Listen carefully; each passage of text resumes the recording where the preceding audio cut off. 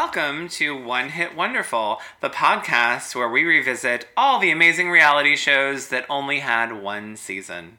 And most deserved many more. Agreed. I'm Frank Pezzanite III. And I'm Meredith Broadbeck. So today we are furthering our series on Hell on Earth. Today we'll be doing episode 2, The Show Must Go On. Yep. And it must. And Yeah. on and on and on. And the show should have gone on. There. Said it. So, do you have a rundown for us? I do, and I have a little bit of house cleaning because we've fallen terribly behind. I blame myself because this is my job, on reading reviews. And we've received 3 in 2018 that I wanted to read, and they're all pretty short. So, fan Chris, Mask C1, Yes, he said, Frank and Mare never disappoint. Their insight and commentary into my guiltiest of pleasures are the best. Keep up the good work. Oh, thanks, Chris. Love it.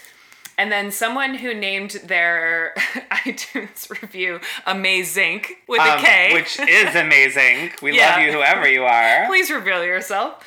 Said, fun and easy listening. I can't find anywhere to binge The Hills, but this pod more than scratches the itch. And then someone... Oh, actually, so they said Amazing as the title of their post, but their name is Lauren's Braid Bang. Even better. Yeah. Are you sure that wasn't you? No, it wasn't, actually. And then someone who goes by Mentors 777, so it's like 007 with the bonus, said, Frank and Mare are the podcast friends I aspire to meet and share a drink with one day, constantly laughing while listening to these two. Amazing. So And we love sweet. drinks, so whoever you are, let Yeah. us know, and we will happily have a drink with you. Yeah, also, reveal yourselves. And I wanted to, in addition to this house cleaning, and as long as we're talking about iTunes and stuff, to let you guys know that it seems to be the case, at least with my podcast app, that if you were subscribed to Frankly Speaking with Mayor B, which I'm sure most of you were, it still comes up as Frankly Speaking with Mayor B in your feed. On mine, it comes up as that, and then it just says One Hit Wonderful underneath. Right. So it's only for new subscribers that I think it will come up as One Hit Wonderful in your feed, as far as I know. For some weird reason, we did change the artwork in SoundCloud, and on Mare's iTunes app, the artwork has changed to say One Hit Wonderful. On mine, it still says Frankly Speaking, and when I Google search it, it still says Frankly Speaking. Yeah, and I'm going to look into it, and hopefully it'll be solved by the time this comes out, but it is possible that podcast apps get stuck in the cache, which is a web thing. But I also don't want to resubmit the RSS feed to iTunes and make everyone resubscribe. Yeah, no, we don't want to do that. So I just want to let you guys know that, like, if just the purpose of this is, it may still say Frankly Speaking with Mayor B in your podcast app, but if you are spreading the word and telling people, they can search for us under One Hit Wonderful podcast. Yeah, because when I went into my iTunes and searched for Frankly Speaking, I couldn't even find us anymore because it's already updated. And same thing with mine. It's weird. If I search for Frankly Speaking, it does not come up. I have to search for One Hit Wonderful. So it's strange, but it still says Frankly Speaking. So not surprising. Every app is different. That's right? true. Yeah. So for this week's Runway Rundown, I'm such a nerd. That name, really is making my day. I decided to profile Robin, Kelly's partner. Okay. Because we're kind of going down the chain of command with these. That's how I decided to do them. And then hopefully we'll get some fun, intern shit at the very end. So Robin Berkeley is her name. She graduated from Boston University, and she got her first job at a New York City PR firm, LaForce and Stevens. Apparently they're quite famous, not to me, but okay. New York. So at 24, she started doing PR for this Swedish clothing company, J. Lindberg. Never heard of it. I hadn't heard of them, but she was their head of PR, and that's where she met Kelly. So Kelly hired Robin as a fashion director, and then 7 years later, she was made partner at People's Revolution. Oh, okay. Yeah. So it wasn't a partnership. She was made partner. Yes. Okay. Yeah. But her title card is a little different than Emily's, I noticed. She is listed as a partner, where Emily is fashion director. Oh, really? Okay, Yeah. I didn't notice that. So that means that Kelly offered Robin a stake in the company, whereas Emily doesn't quite have that. She's Gotcha. just kind of like HBIC, I think. So then in 2011, Robin left People's Revolution, and she spent a year in Bali and became a yoga instructor. She Eat, Pray, Loved it. Is that still what she's doing? So she is very into yoga, and she launched... Wait, 2011? So that was right after this. Yeah. Yeah. So she launched Live the Process, which is a clothing company, or so I discovered. And she also has her own consulting company now called RBBR. So Robin Berkeley something. Okay. So Live the Process is described as, quote, an online... Oh, shit. What'd I do? Sorry. Close my notes. An online wellness community for impossibly busy people. They, like, that is just so Kelly and Robin. Yeah. I don't know what else to do. So then RBBR does a lot of representation, and they have a, quote, a balanced approach to business. So Live the Process, all of you can actually Google it. It's kind of, it's an activewear line. So it looks similar to, have you seen the Instagram ads or social ads for Outdoor Voices? No. Okay, so I probably get those a lot because of my age and the fact that I'm female, but they are really nice looking activewear clothes for skinny people. Oh, okay. And Robin's clothing line pushes that to an extreme. Everybody on the website looks lovely and the clothes look very nice. They're all very minimalist, black, pale pink, olive, white. They all look like ballerinas. Well, wasn't it Robin who we got a quick clip of working out last episode? Yes. So I guess it's always been on brand for her. Yeah, and I think we get more. So both of her companies, you can find them on LinkedIn because I did. They only have like 4 or 5 employees apiece. And she also designed a David Lynch collection. Really? Yeah, in line with the David Lynch Foundation. And I want to do a deeper dive on that later because it was a little bit vague and I didn't have time to do as much. I mean, that makes sense because he's really into transcendental meditation. Yes, and so is she. Yeah. And I think Kelly is too. Of course she is. I think I've noticed it's the thing. Famous people really love TM. Yeah.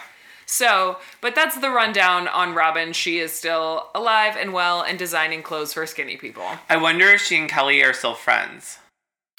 I believe they are, but in next week's Runway Rundown, which I've already started, there are some interesting shakeups that I didn't expect. And Okay. I'll just leave it at that. All right. So, scenes from last week. Chado drama.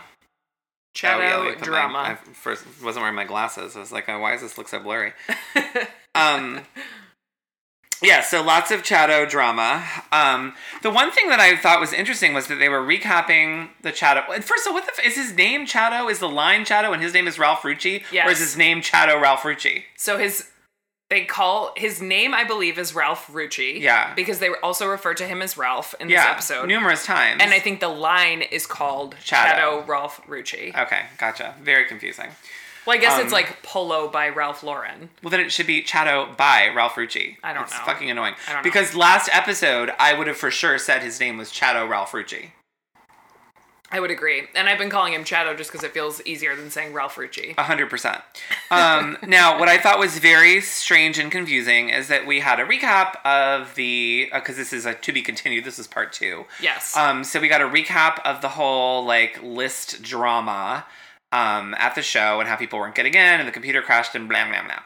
Now, this is where I'm super confused because they said that there were, last week, 2,000 invitations went out. There were 350 RSVPs. That number was thrown around a couple times. Yes. Then this episode, we're told 15 pages were missing. Or they had 15 pages to go over, which is 1,000 names. Yeah. So, Yeah. Where did the other 650 people come from? I don't know. Like, that's crazy. And you've been to Bryant Park before, right? Yeah. Do those tents fit 1,000 people in the main tent? Maybe. Theoretically. With I'm standing the worst at gauging capacity. Like, I am really, really bad at it. Okay. So, I am not the right one to ask. I will say it looks bigger than 350. When you think about, like, how long a runway is and the fact that they maybe go, like, 8 to 10 rows back, it looks bigger than 350. But 1,000... I mean, actually, yeah, probably for sure. Because the Anthem Anthem, the new music venue here in DC, I believe holds 5,000 people. Okay. I think. I believe. Either way, I was just there, and, like, the first floor alone would be about the number of people that a Bryant Park tent would hold. Like, I mean, a runway is pretty long. So, yeah, I could see that. But, I mean, I was just more shocked about, like, how did we go from 350 to 1,000? Well, so what made it made me wonder, they take a certain number of RSVPs and then they kind of, is it like a restaurant? They have reservations and walk-ins kind of thing? I don't know. Well, no, because they had the list. It was the seating chart. I mean, you wouldn't be on the list if you were a walk-in. They said it was a 15-page list. They have a seating chart for like rows 1 through 5. And then if you are just someone who shows up like on the day. No, but she said the seating chart was messed up. We had a 15-page seating chart with 1,000 names we had to go over. Yeah. So like it doesn't, like, I don't, I was confused. I don't know. Yeah, it is very confusing. And I get it. Like, I think they're just driving home the point that seating charts are a fine art and they get messed up all the time. So we're still kind of in the scene from last week where Stephanie Skinner goes upstairs to Kelly and is complaining that the list won't print correctly, etc. Yeah. And Stephanie just starts to cry. And I feel bad for her because I think when you get that overwhelmed, it's almost impossible not to. When you're running on no sleep and something goes catastrophically wrong, like your eyes will tear up no matter what you do. You can't help it. And I actually appreciate the advice that Kelly gives her, even though she's a little harsh about it. She says, don't be a baby. Don't cry and don't pull the whole team backward. No, I'm with Kelly because I don't cry. And I think it's bullshit. Like, if you are trying to solve a crisis, the last thing you need is to have to talk someone off a ledge on top of it. It's like, shut the fuck up and just, like, do it. Man up. Well, and by doing this, you really are slowing everyone down, and we don't have time to slow down. No, yeah. Right. I just didn't like that she said, don't be a baby. If she had said, like, don't cry, don't pull the whole team down, like, take a deep breath, you know, she could have just said it a little nicer. I didn't disagree with the statement. I'm Team Kelly. You're in an office, like, don't be a fucking baby. Well, so Robin has to leave to go to Bryant Park, and she has 13 minutes to get ready. They're so busy, such power bitches. That's their whole ethos. So then we go to Bryant Park, and we see Kelly talking to who I'm calling Shadow, right? Ralph. I know, I just prefer to call him Shadow. It's more fun. And this is where I also got confused because she said this has been happening for 48 hours. Did you catch that? I did. With the list. Yeah. And I don't know. It makes no sense because we, for us, it seemed like it was happening for 24 hours. Yes. So, and the whole drama when they tried to print the RSVP list was, oh my God, we have to send this to them in an hour. But if that was 48 hours ago, maybe they were just late in getting it to the client. I don't know. Yeah, it's very confusing.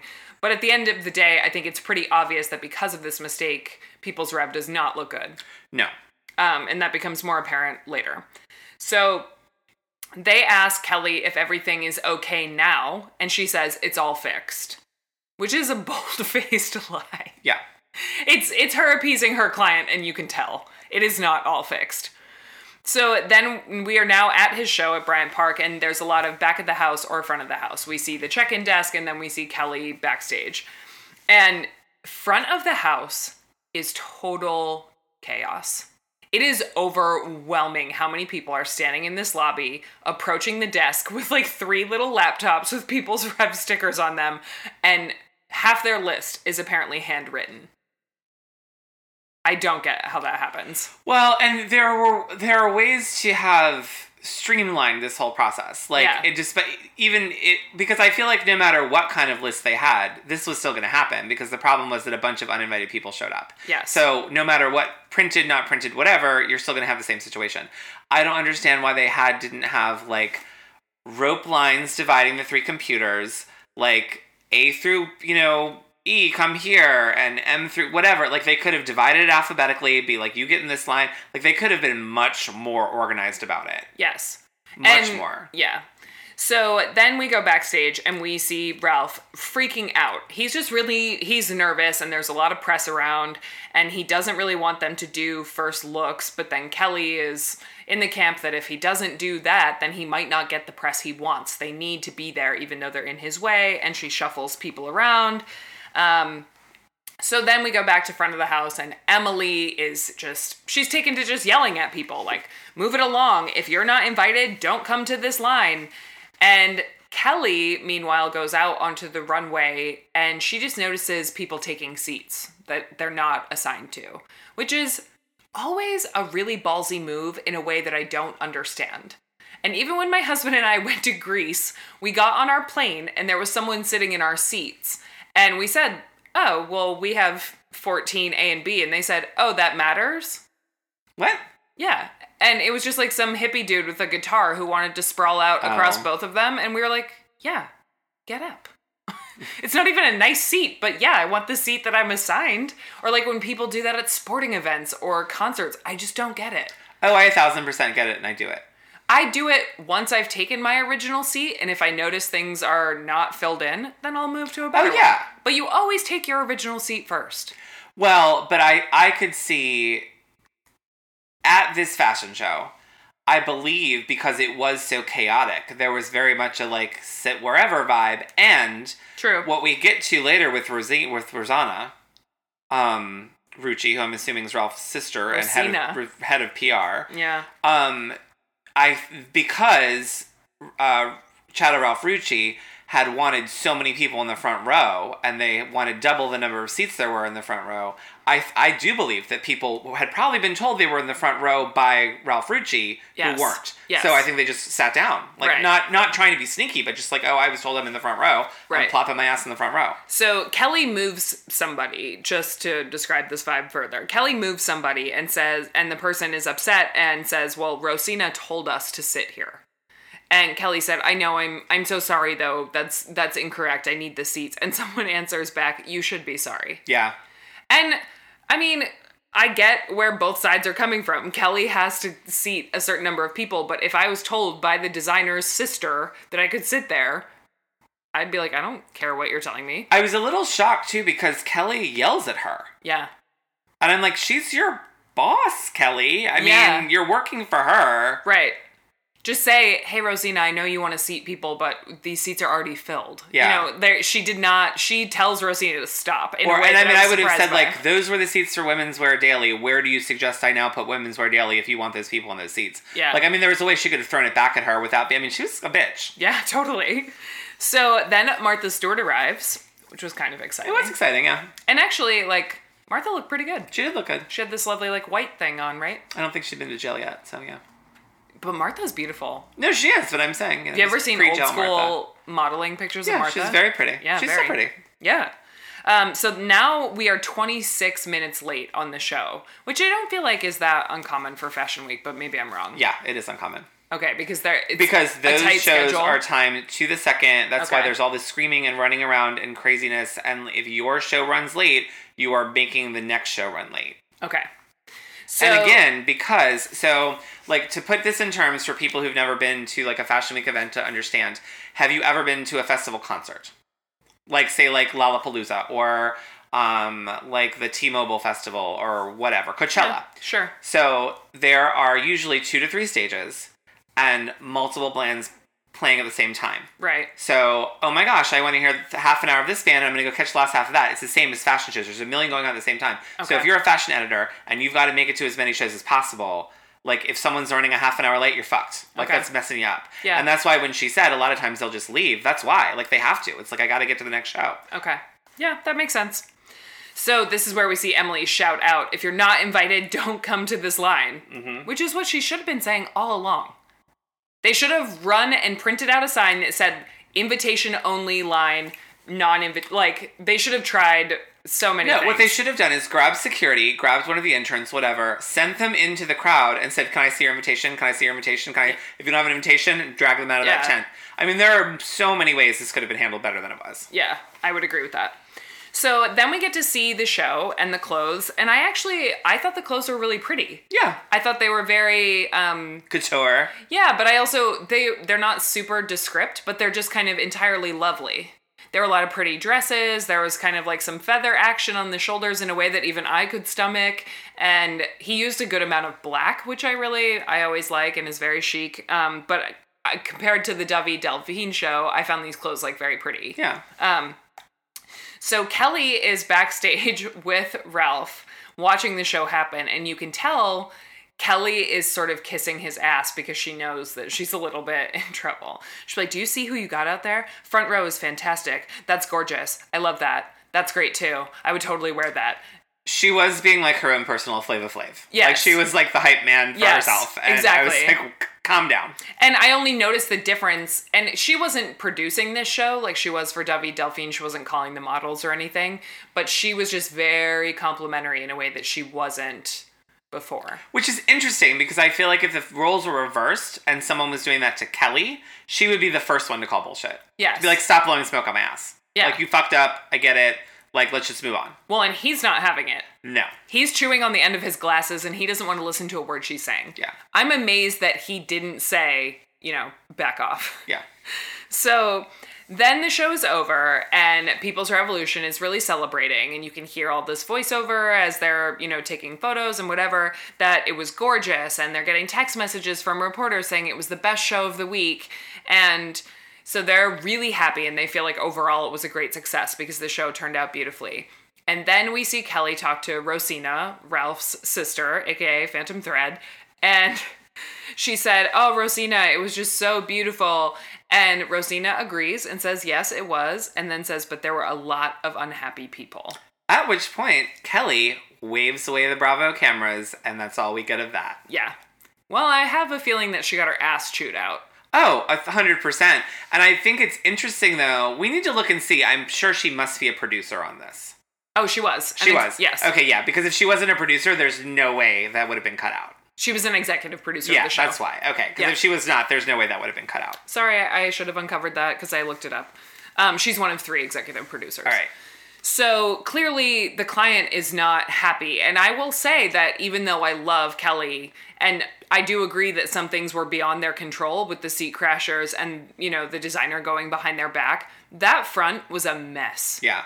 And having a handwritten list it just seemed ridiculous. And if he really is the only American couturier and his show made him that nervous, it wasn't a good way to start it. No. So, then Kelly and Robin and Emily, and I think a few others, just People's Rev people, they go for wine afterwards, and they start just talking about all the things that were out of their control. And they say that there were people seat crashing and there were a lot of mistakes, etc. But we could tell. It was pretty obvious. Yeah. So then it's the next day, and Kelly is on the phone with Rosina. She said some things rather, that really surprised me. But she owned up to it, but she also said some things that surprised me. Like what? Well, so she said, "I'll take responsibility for the front of the house, but I can't take responsibility for the seating not going well and people taking seats that they weren't assigned," which is totally fair. And then she says, but I know Ralph is just in a bad mood.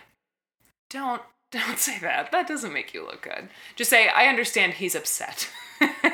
She's just a little too casual about it. And I think it's because she knows that she's about to get axed anyway. Well, and I think, too, I wonder if this conversation would have gone the same way if they wasn't being filmed for Bravo, because she makes very clear that the reason he's in a bad mood is that Diane von Furstenberg made the cover of Women's Wear Daily, and he did not. Yeah. And that's what he was hoping for. Right. So, and she wanted that known. And so I think that the whole, he's in a bad mood was so she could talk later about, he was in a bad mood because he didn't make this cover, implying that that's why she got fired. Now, do I think that conversation on the phone would have happened if cameras weren't there and she didn't want to reference it later? Probably not. Yeah. Also, I'm not going to claim to be a super fashionista, and I don't read Women's Wear Daily, but until I watched Hell on Earth, I'd never heard of Ralph Rucci. No, me neither. And maybe that's a mistake on my part, but Diane von Furstenberg I have heard of, and I had heard of her long before I ever watched The Hills or The City, so I don't... Well, but that's the whole kind of thing, is that they mentioned, I think, last episode, that despite the fact that he's the only true, I can never say couturier or whatever it is. Couturier. From America, no one knows him. And that was why the show was such a big deal, to try to get him known. Right. But then he goes and kind of bites himself in the ass by not letting them do the pictures, and she has to sneak W and Elite, an Elle magazine, in the back corner. So he was kind of biting himself in the ass, too. It's you can't want to be known and then send the cameras away. Right. Which was her point as well, I think. Right. So then Kelly says this line that I loved, said, he's got a proverbial gun in his hand and a knife on his tongue, and somebody's about to get lashed. Yep. It's a good line. It is a good line. And it's Kelly. So Kelly also calls Rosina on whatever bluff she's throwing and says, like, if I'm going to get fired, let's just get it over with. Send me my final check and I'll send you the final report on everything we did. Yeah. And I guess Rosina says, okay, then that's going to be that, because Kelly hangs up the phone very angrily and she was fired. And I am with Kelly on that. Like, if I'm being fired anyway, we don't need to have an hour-long conversation. Let's just cut to the chase and Totally part ways. Yeah. I was just thinking, if I were the client, would I have fired Kelly for that show? And I mean, I don't know, because I didn't do enough research about the press he did get after, but just on the logistics of the show, it wasn't good. At least it didn't look good on TV. Well, and the interesting thing is that she kept saying, and she says in the phone call, or I think before the phone call, actually before her in one of her confessionals, that they said whoever said it was the best show of the week. Everyone's saying it was the best show of the week. Well, but you didn't make the close. Like, when they say that, they're referring to the close. Yeah. Like, I mean, anyone can, it's some music and people walking down a runway. So, if they say it's the best show of the week, unless something above music and walking down the runway happens, it's about the close. Kelly had nothing to do with the close. Right. So, best show of the week is on Ralph Rucci. It's not on Kelly. Yes. Well, and I would agree with Ralph Rucci that, and obviously that's not the point. Like, a fashion reporter's whole job is to write about the clothes. But if you go to a show, it's like, I imagine what a restaurant review is like. Your job is to write about the food.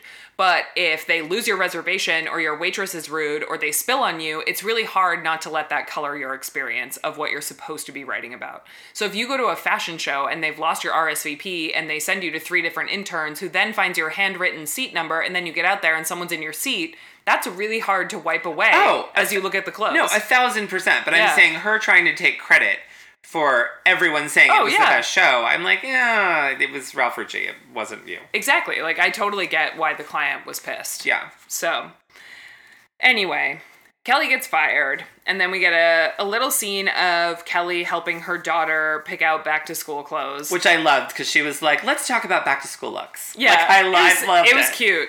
And then, so her daughter tries on a couple dresses, and so then she tries it on with her, like, silver high heels, which, because she's 7 years old, they're like an inch, maybe an inch and a half. And Kelly says, no heels to school.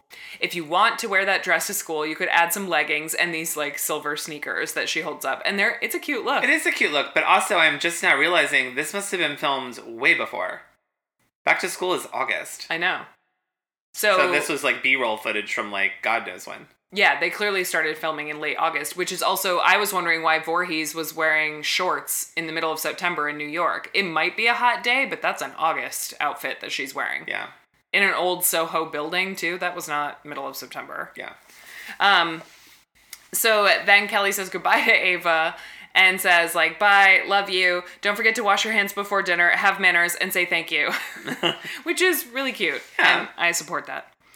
So then we move on to the next client of the episode, which is Genetic Denim. And that's the brand, but the client's name is Ali Federici. Yes. Which sounds like a denim designer, 100%.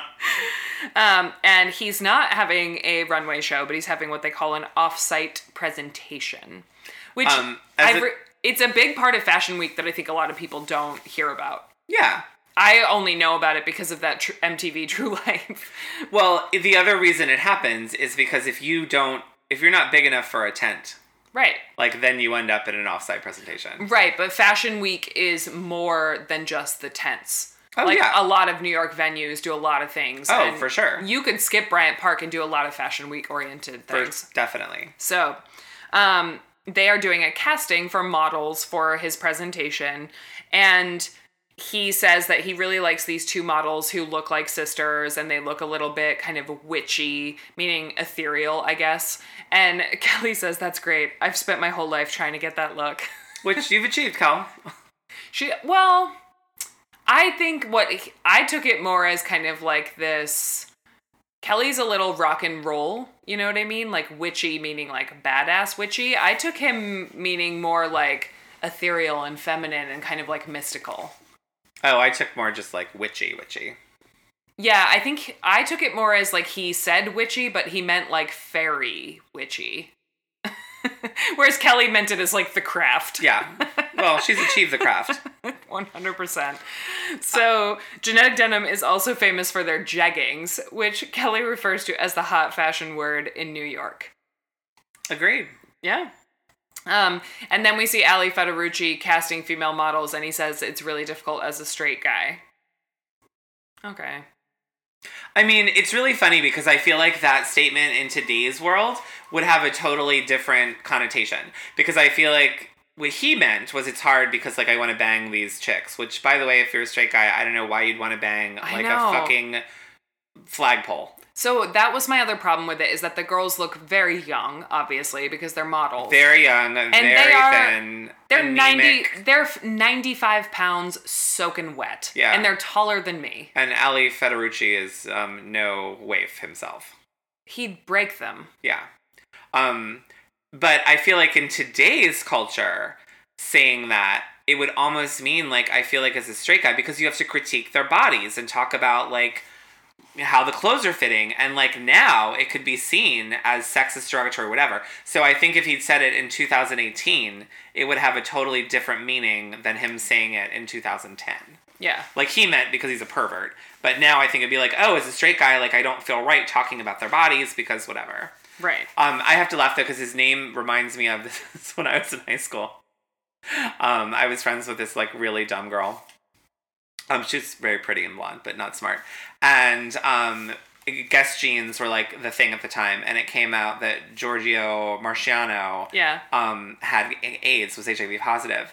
And I found her crying in the hallway of school, and I'm like, what's wrong? And she was like, Giorgio Marciano, like, his AIDS, he's gonna die. And I'm like, and that's sad, but like, why are you losing your mind? And she's like, because who's gonna make all the jeans?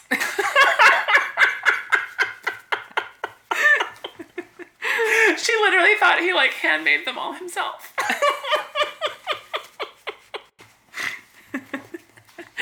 Also, there were other brands of jeans. I mean... Not then. Not in 1988, honey. Who's gonna make all the jeans?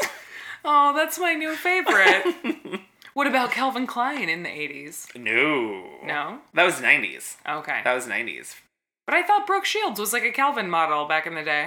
Nothing Gets Between Me and My Calvins was early 80s. Okay. That was like 82, 83. Okay. That was around Jordache jeans. Okay. And then like Guess was like the tits, like in the late 80s. Okay. And then Calvin's kind of became back during Marky Mark. Okay, got it. Like again. 92, like Yeah. CNC Music Factory. Yeah, although that was much more like Girbaud. I was much more into Girbaud jeans then. Oh, God. Okay. So then we see Stephanie Voorhees training interns on how to use the phone. That is as stimulating as it sounds.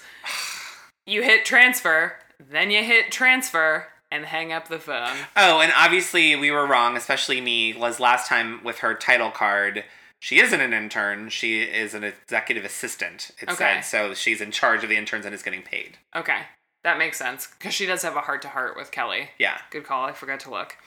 So then Stephanie Skinner and Serrano leave the office because Serrano's going to do Skinner's hair. He apparently was looking at her one day and said, I can't look at your roots anymore. And none of this makes sense. None of it. We do find out Serrano's journey to People's Rev, though. So real quick, let me get into that. It still doesn't make sense, but go ahead. So he was doing hair in... Beverly Hills. Yeah. And he was doing hair for a lot of fashion shows. Uh-huh. And he was going to fashion school, and he realized in fashion school that what he enjoyed more was the PR of fashion. That's what he liked in school more.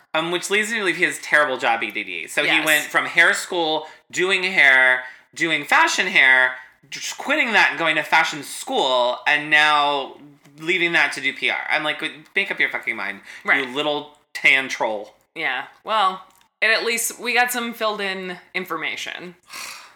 So then Frank had a conniption fit. I have a conniption fit about all of this. So they leave work, that's fine, whatever. Do you want an Ativan? It really helps. I may need an Ativan. So they leave work when they leave and they go, oh, I can't believe we're leaving the office like in the middle of the day for an hour. We don't know why yet. So I assume lunch. Turns out they're going to the Cutler Salon where this motherfucker doesn't work. So Yeah. he can do Emily's hair. Stephanie's hair. I wondered how that worked. How to get a chair? It doesn't work. I'm assuming because the production came to Cutler Salon and said, hey, we'll put your salon on TV, the name of your salon, if you let... Because it was weird. There was no one in the salon. I mean, maybe it was the day it was closed. They said, if you open it up and let us come in and use it.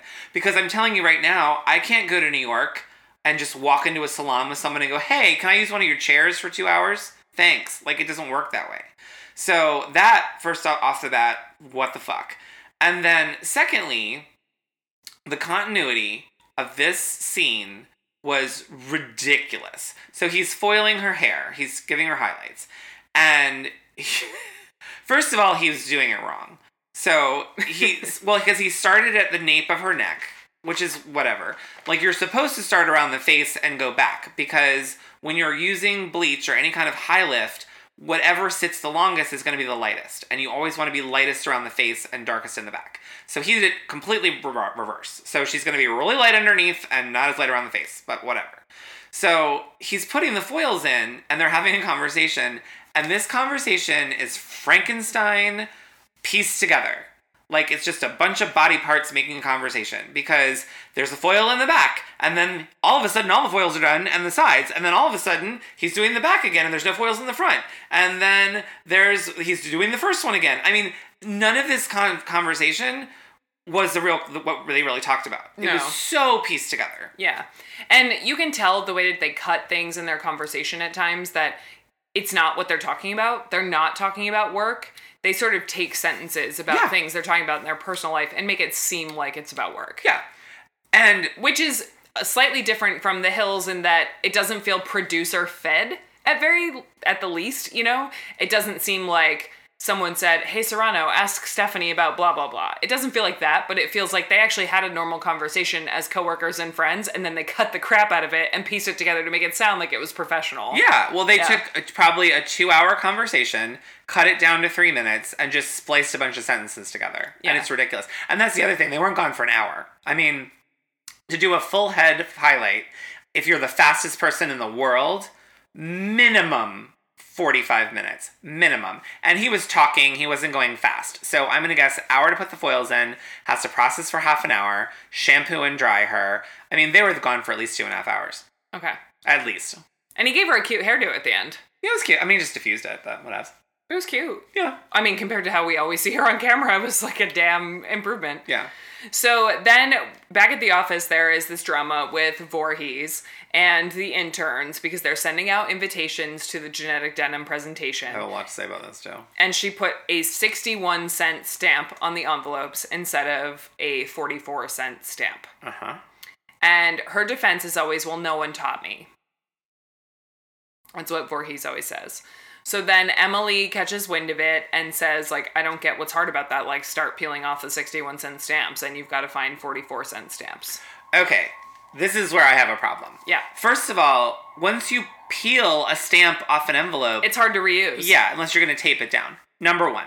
Number two, why don't you have a fucking Pitney Bowes machine where you're just running them through and it's putting the postage on them like any other office in fucking America? Yep. Like, okay, there's that. Then, number three, in terms of, even if you could peel the stamps off and save them in perfect condition, you are saving 17 cents per envelope. So say there were 1,000 envelopes. You've saved $17. How much is fucking Voorhees making an hour? Like, if she has to waste an hour of her day doing this, you're still losing money. Just leave them on, mail them out. Who gives a fuck? I know. And I get that they need to save money, but not down to 17 cents. No. Not even 13 cents. Oh, no, 17. Yeah, no. Yeah. I mean, I would be shocked if it was more than 1,000 envelopes. Shocked. No, because the venue we see later is really small. And they have all the interns on it. I'm like, come on, guys. Like, I thought you were a frazzled mess, and there's a million things going on, and you're going to waste your time on that? I mean, yell at her and move on. Yeah. Or just be like, pay the difference. You made a fuck up. Give me $20. Yeah. Or like taking out of your paycheck. Yeah, or like go buy the next book of 44-cent stamps, you idiot. Yep. Yeah, like I don't get why they peeled them off and risk damaging the envelope too. Exactly. I was very frustrated with the whole thing. Yeah, so then we find out that Voorhees was a finance major. Again, don't understand the trajectory. And she's wearing the same tank and shorts that she was in the first episode, so clearly this was all filmed on like some horrible day where they got everything wrong.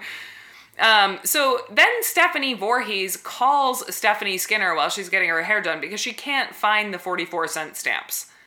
And Skinner says, I don't know, did you look? And Voorhees says, I'm just retarded. Yep. Favorite word. Yeah, the show's gonna be rough with that. Mm-hmm. But I'm also completely on Skinner's side with this because I can't stand when someone asks me where something is without having looked for it. And in addition to that, my new favorite thing, because I have a friend who does not listen to this podcast, so I can talk about it, who does this to me all the time, who asks me a question that's easily Googleable, yeah, that I have to Google for them. Yeah. Like, I have a friend that texts me all the time and will be like, do you know how to do blah, blah, blah, blah? And then I have to Google it and send them the link that I found. And I'm like, why couldn't you do that yourself? Yeah. Like, why did I have to do that for you? Yeah. So I just went to this big training for my job. And there was one woman in the training that every time the trainers said, okay, open up this portion and do this, she would just raise her hand and say, I can't find that. A million times, all day long. I can't find that. First of all, we're in a platform where if you can't find it, you click the magnifying glass and you start to type whatever application you're looking for and it will pop up. There's that. 2, it's a browser, so you can hit Control F and start typing any phrase and it will match it with the text on the screen. As a web person, you should know that, and that's another quick way to find things. 3, the slides of the presentation done by the trainers were numbered. So we had the presentation as well. Skip a few pages ahead and you'll find where we are.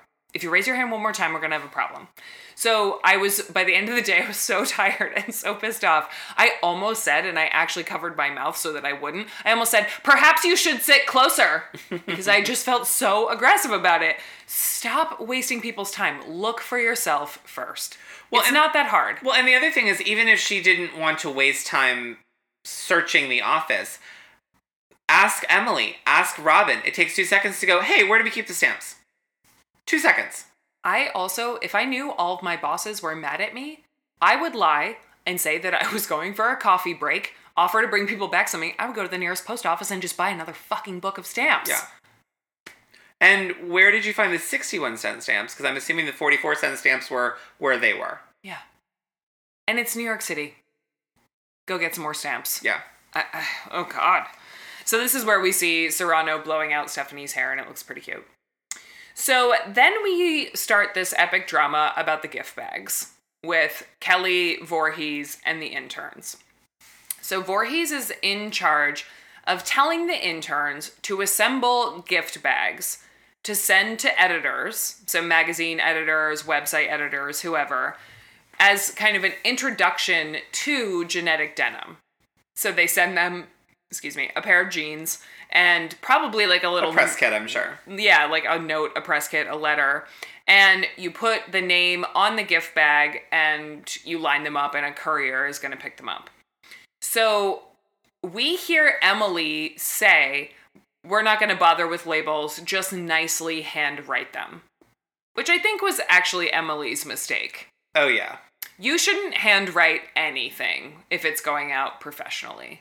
Unless you're a calligrapher on the side, I don't want anyone's handwriting. And let's be clear, that was not Voorhees that said it was Emily that said it. I thought... And I don't understand why that didn't come up later. Same. And this is speaking as someone who has very nice handwriting, or so I'm told. And my friend Lauren, again, beautiful handwriting. Several of my friends, beautiful handwriting. I would not have them handwrite anything for my job. Ever. I would print a label. It's just what you do. So then we get a glimpse of what these gift bags look like. And there is a pair of jeans in a white shopping bag. Yep. With all caps in Sharpie, handwritten by an Irish dude intern. And it looks like chicken scratch. It's not nice handwriting. And not even... my handwriting is rancid. I have the handwriting of a serial But even killer. my handwriting on the side of a bag would look ridiculous. But not consistent either. Yeah. Like, I mean, it looked like everyone was written by some different person. Right. Exactly.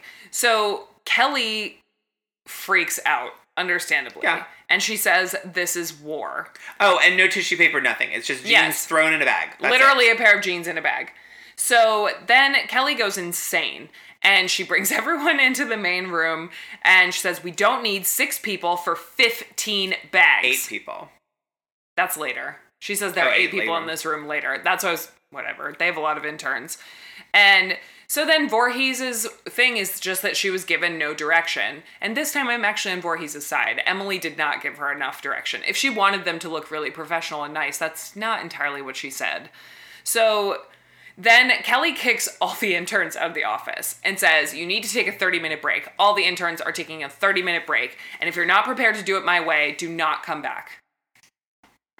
And I agree that you should have an ounce of common sense. I feel like as a 22-year-old intern, I would have questioned it. I would have said, wait, you want me to just write on this bag? Well, and especially because we learn later that at least for Tim, he's worked there for 3.5 months. It's not like this is their first week. Right. If it was their first week, I'd be like, oh, I get it. Like, I understand. I probably would have just thrown jeans in a bag myself, too. Right. But if you've worked there for months, like, you should know better. That said, I would be terrified to approach someone at People's Revolution and say, are you sure we should handwrite these? I would be scared to death to approach Kelly or Emily. Well, not the handwriting part, but the way they were put in the bag.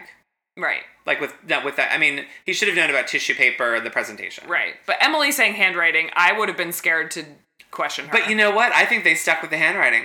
Because later, when they fix everything, they pick up the bags, and I see them picking up Take the Cure. They're still handwritten on the side. I know. I don't think they ever put the labels over top. That's so weird. I would have thrown away every single one of those bags. So then we get a quick scene of Kelly going to visit the site where the genetic denim installation is going to be. And it's a tree made of leaves that are made of the genetic denim, which is actually kind of cool. Yeah. So that people can walk underneath it and like touch the fabric of the jeans. And the softness of the jeans, that's a big thing with genetic denim. And then in the second room, there is a curtain of Swarovski crystals. And I guess there are going to be some models just like standing under it. And people can touch those too, even though they don't really have anything to do with the jeans. Oh, I didn't think people were touching the crystals. I think they were just walking around them. The models were standing in the crystals. Okay. I don't think it was a touch thing. I think it was just a pretty light effect. Okay. And I think that's why later Kelly was upset about the lights. Okay. So this is also, the designer says on camera that this is his first presentation, that before he really hasn't done a lot of press or anything like that. So he was nervous, but also kind of excited that he was finally unveiling himself more significantly. So then we go back to the office and it's gift bags round 2. And after being yelled at and told to leave the office, the interns have now done the exact same thing a second time. With tissue paper. With tissue. And not wrapped properly, but I think they just like threw some in the bag. Yeah. So Kelly says, you know, with the interns, all I try and do is teach them common sense and consciousness, and then they do the exact same thing. So then Kelly scolds them again, and she says, I don't need to spend 5 hours of my precious time folding jeans. Also, 5 hours for 15 bags? How many bags are there? That's the other thing that freaked me out. Oh, no, it was way more than 15. It was right. a lot. So she says 15 bags at first, and then later when we get a shot of them lined up the hallway, it looked like 100 bags. Yeah, no, it was a lot of bags. Okay. So then we get another close-up of Tim, the Irish intern, and I don't know. I don't have that much to say about Tim, actually. That's just where he speaks, like, in a confessional for the first time, I guess. And then Kelly says she's really rethinking this whole intern program, and she's decided that she needs to start charging money, and she's going to call it a fashion school. And if someone wants to come and work with her and learn from her, they need to pay $10,000. Yep. Which is amazing. She would have still had interns, guaranteed. She just would have gotten a lot of those blonde girls with family money that she was trying to avoid. Well, or more people like Andrew M. Yeah, exactly. So then another vignette of The Office, because it's hard to tell where scenes end and scenes begin in Hell on Earth. And there we see a telephone with 2,345 missed phone calls. That was my factoid. Sorry. Factoid stealer. Sorry. Yes, which is amazing, and it makes me feel less bad about my work, where we get tons of missed calls, and I scream at the receptionist, but it's not 2,000, that's for sure. Yeah. So then Skinner is slowly having a meltdown. She really takes on too much, and Andrew Muckamel is telling Voorhees that, like, they all need to help Skinner, that she's just gonna have an epic breakdown. And so then Voorhees is saying that she really doesn't know how to do anything, and the lack of sleep is really hard. She can't be productive on 2 hours of sleep. And I also struggle with sleep deprivation, I will say that, but I think it's easier when you know it's temporary.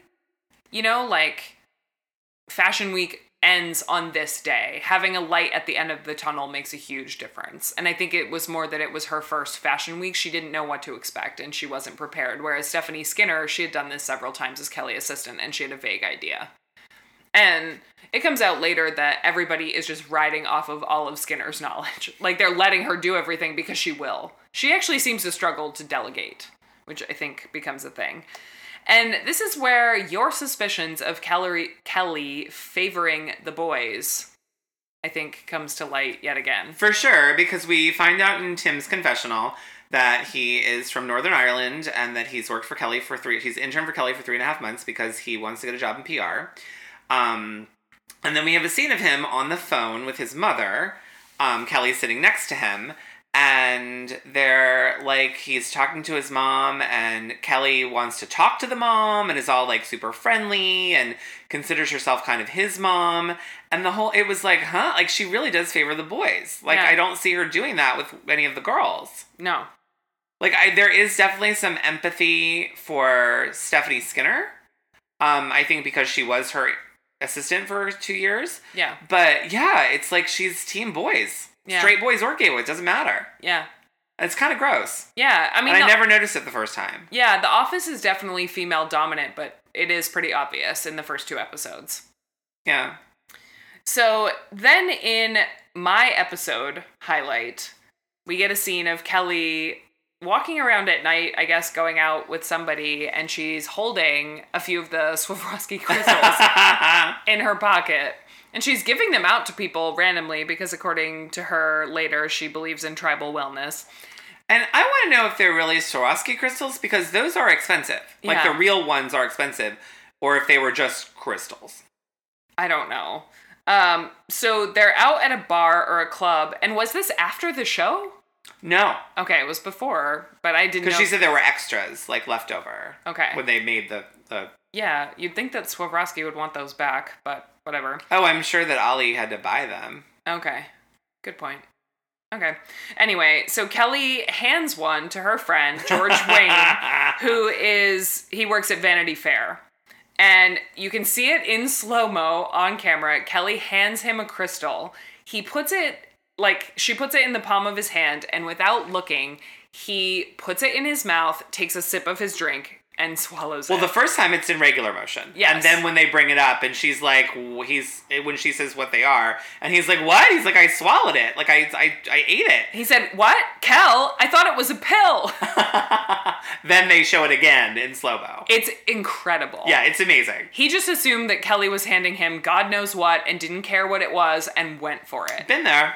It's totally awesome. Been there.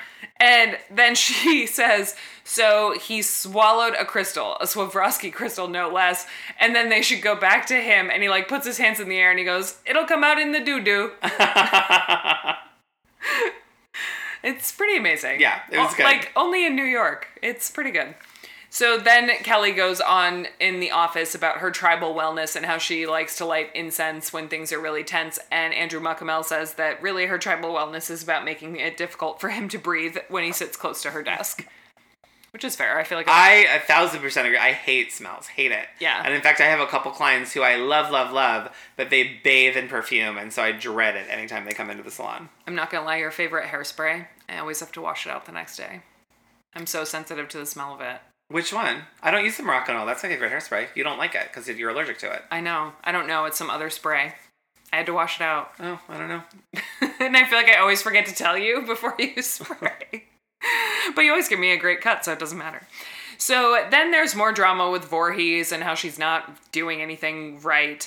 And she didn't tell the interns that they were working the Genetic Denim show, and it's unacceptable. She couldn't even be bothered to make phone calls and tell them that they were working. And then Skinner goes up to Kelly and says that she has no support and no one's helping her, and she cries. We've seen her cry twice this episode. And Kelly didn't tell her to get out of the office to do it, so I'm surprised. I know. She's not even following her own book. I know. She's being a little soft on Skinner. Not as soft as she is on the boys, but... Well, and I also don't get, and this has become an issue on the Hills as well with Kelly, is the main shock and trauma of these people not knowing they were working is that they don't have all black to wear to the show. Yeah. Aren't there, like, literally 2 floors full of clothing in that office? Like, there's not a tunic somewhere in there they could throw on? I mean, take Andrew's top. Yeah. Also, they don't have a spare bag of Hanes black tank tops in various sizes. Like, and I would just keep a black outfit at work. Like, if I was an intern there, I would just, like, in a cubby somewhere, just, like, have a black outfit there in case of black outfit emergencies. I would be so afraid of Kelly. I'd probably wear black all the time every day just in case. I don't understand why they don't just do that. I know. I don't get it Because at I all. feel like at any moment, Kelly could ask you to be somewhere and do something, and you would want to just be wearing all black. Yeah. Because it's not like they're wearing, other than Andrew, it's not like they're wearing, like, high fashion clothes. Like, Andrew's got his whole, like, high fashion goth thing going, so I get that, but he is usually in black. But for the rest of them, yeah, sure, if you're there in, like, couture or whatever, or you're, like, super cute baton, yeah, I get wearing that to work, but you're just wearing, like, jeans and tank tops half the time, most of them. So just wear black. Yeah. I don't know. So then we get to the genetic denim presentation. And Kelly explains that this is difficult because getting a good turnout is not necessarily getting results. So, which is something that I hadn't thought about, that even if you get all these editors and writers to a show, that doesn't mean they're going to write about it or have something positive to say. No, of course not. You know, you still have to work once you get them in the door. So this is where the designer of genetic denim says that he wants his jeans to be an autoerotic experience. Better than autoerotic asphyxiation, I guess. I guess so. I feel like he could have said it better. Sensual, enjoyable, comfortable, inviting. Well, I think the auto part was the important part. I think he wanted it to feel like self-love. Like, you know. Right. So it's love to be auto-sensual. Yeah. I don't know that pulling on my jeans is autoerotic to me. I'm telling you, these jeans I'm wearing right now feel pretty autoerotic. I love them. You also told me they only make men's jeans. I'm sorry. Well, life isn't fair. Look around. So then Emily hears on her headset someone called 911 Model Down. And if we had to name this episode, I would name it Model Down. Or Come Out in the Doo-Doo. Yes. It's a toss-up. So a model in the Swarovski curtain in the rain room falls down and passes out. Yeah. And he messes up the curtain on his way down. And it looks like he just felt faint. He said he ate that day and that he was feeling fine, but he needed some oxygen. He just fainted, which is a little scary. Well, but what may have happened, and this is a phenomenon that happens with choirs, that if you're standing with your knees locked, Yeah. it can make you pass out. And so they'd been standing for hours. He could have had his knees locked and just like, gone. Yeah. So then Kelly decides that the vibe of the EMTs is really messing with her show. Yeah, it's fucking with her flow. And she not only moves the firemen, but she goes outside and asks the ambulance to turn their lights off. Yeah, because it's affecting the way the presentation's happening. Right. But And they do it.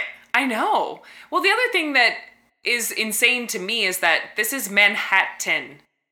Even if it wasn't the EMS inside that show, there could have been an ambulance for who knows what reason on that block at any given moment that would have messed with her flow anyway. Oh, I bet she would have walked right outside and told them to turn their lights off. Probably. Yeah. But it's just like, that kind of thing must happen pretty regularly. Probably. So then Kelly, the designer, Ollie, is pleased with how everything went and everybody seems excited, and Kelly and the People's Rev team are patting themselves on the back again. And Kelly compares it to the Chado show and says that, you know, unlike Ralph Rucci, Ali was very grateful and very excited and blah, blah, blah. I have a lot to say about that. Me too. And I don't think the comparison is fair at all. It's not, because you can't control a model passing out. You can control tech issues within your company. Like, she could have called tech support. There's stuff that could have been done. Yeah. I personally think that Ralph Rucci wouldn't have had a problem if one of the models passed out on the runway. Like, he wouldn't have blamed that on Kelly. No. Like, it's apples and oranges, and Yes. she should not have compared them. No, and also to compare a fashion show in the Bryant Park tents with 1,000 attendees to a presentation inside an art studio with like a controlled... With no seating. With no seating and a controlled path to walk in, that's not the same thing. It's just not. So then we get one final scene of Kelly talking to Voorhees and how Voorhees is her other strategy, in addition to saying that she's not trained, is to kind of own the fact that she's made a lot of mistakes, but that's about it. And then Kelly says, you're not a good delegator. I would say she's not a good employee. I don't know if the problem's her delegating. She's not a good employee, and I'm wondering, like, was she a good intern? I don't know. Because she was promoted from intern to this paid position, and I find it hard to believe that badass Kelly Cutrone would have promoted someone who wasn't doing a good job. So she must have been a decent intern. I don't know what. Maybe she's just someone who's a follower, not a leader. Right. The other thing I think we might see too is that People's Revolution has a lot of turnover. So it might just be that somebody decided they'd had enough, they walked out, they got fired, and then they look at that intern who's been there the longest and they're like, hey, Voorhees, congrats, you're a junior account exec today. And don't fuck it up. Exactly. And then we get scenes from the next, which is Kelly is going to be producing an agent provocateur. Although I love that instead of saying agent provocateur, she was, what did she say? Agent? Yeah, it's French. I know, but anyway, I mean, even on the ads, they say agent provocateur, not agent provocateur. I say agent provocateur. And then they didn't say who the other designer was, did they? I didn't catch it. But then there's another designer they're working with who apparently gets like real snippy with, was it Emily? Oh, yeah. Or Robin. It was Emily, right? I think it was Emily. Yeah, gets snippy with Emily. So we have that to look forward to next time. Agreed. Yeah, I'm excited. See you guys then. Thanks for listening to another episode of One Hit Wonderful. You can find us online on Twitter and Instagram at OneHitPod. You can email us at franklymareb@gmail.com. You can find me on Twitter and Instagram at NanasMink. And you can find me on Twitter at HeyIt'sMareB. Please remember to rate and subscribe. And have a great week, guys. We'll talk to you soon.